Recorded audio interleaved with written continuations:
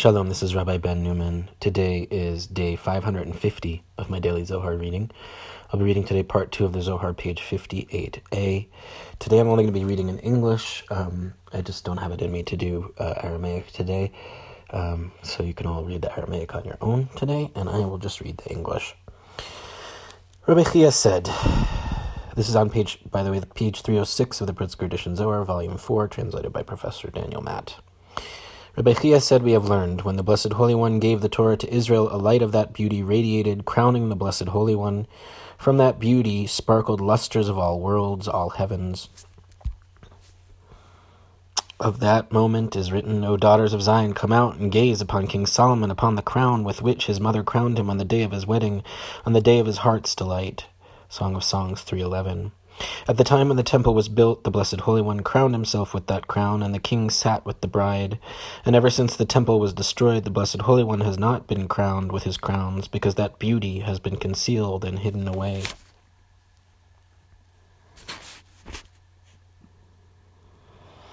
Rabbi Elazar said, when Moses, our teacher, entered the cloud, as is written, Moses entered the cloud, Exodus 24:18, like a person moving in a realm of spirit, he encountered a magnificent angel. It has been taught that his name is Kemuel, appointed over 12,000 ordained messengers. He sought to attack Moses. Moses opened with 12 engraved letters of the holy name taught to him by the Blessed Holy One at the bush, and he distanced himself 12,000 parasangs from him. Footnote 382. When Moses, our teacher, entered the cloud to receive the Torah at Mount Sinai, thereby arousing the envy of the angels, Moses forced the angel Kemuel to withdraw by pronouncing a divine name of 12 letters which had been transmitted to him at the burning bush. A name of 12 letters is mentioned but not identified in Kiddushin 71a. Later it was associated with the 3 occurrences of Yudei Vaveh in the priestly blessing, numbers 6:24-26.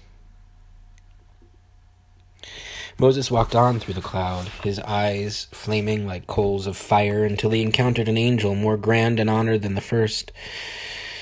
It has been taught that his name is Hadraniel, and he is 1,060 myriads of parasangs above other angels. His voice traverses 200,000 heavens encircled by white fire. As soon as Moses saw him, he could not speak. He wanted to throw himself out of the cloud.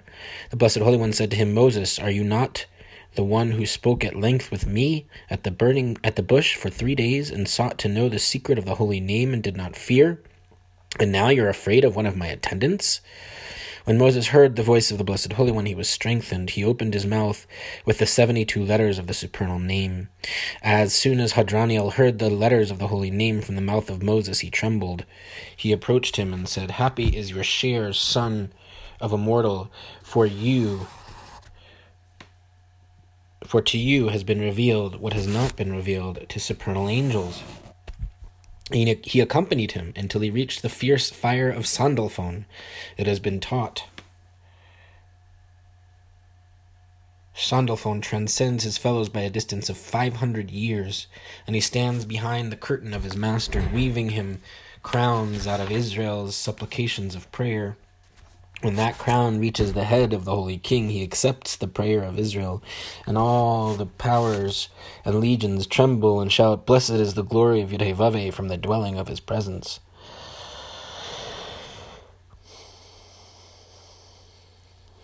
Hadraniel said to Moses, Moses, I cannot proceed with you, lest the fire of Sandalphon burn me. At that moment Moses trembled until the Blessed Holy One grasped him, seated him before him, and taught him Torah. He covered Moses with the light and radiance of that beauty, and Moses' face shone through all the heavens. All powers of heaven trembled before him when he descended with the Torah. As soon as they sinned below, the Blessed Holy One took away from Moses 1,000 parts of that radiance. At that moment, supernal angels and all those legions sought to burn Moses. When the Blessed Holy One said to him, Go, get down, for your people has acted corruptly, Exodus 32:7, Moses trembled and could not speak until finally he multiplied prayers and supplications before the Blessed Holy One. He said to him, Moses, grasp my throne. Finally, the Blessed Holy One rebuked all those powers, and Moses grasped the 2 tablets of stone and brought them down. This is what is written. A wise man went up to the city of the mighty and brought down the strength of its trust. Proverbs 21:22. From that radiance remaining in him, Moses' face sparkled. Now, if with this one remaining so they could not gaze at his face, then with the one withdrawn from him all the more so. Rabbi Chia said, Your right hand, O Yudevavhe, glorious in power, Exodus 15:6. Torah, your right hand, O Yudevavhe, smashes the enemy. For nothing in the world breaks the power of other nations except when Israel is occupied with Torah. Whenever Israel is occupied with Torah, the power and strength of the enemies of Israel are broken. Therefore Torah is called strength, as is said, Yudevavhe gives strength to his people. Psalm 29:11. When Israel is not occupied with Torah, the power of other nations is fortified, and they rule over them and issue unbearable decrees against them. Because of this, Israel is exiled and scattered among the nations, as is written. Why is the land ruined? Yudevavhe said, Because they have forsaken my Torah.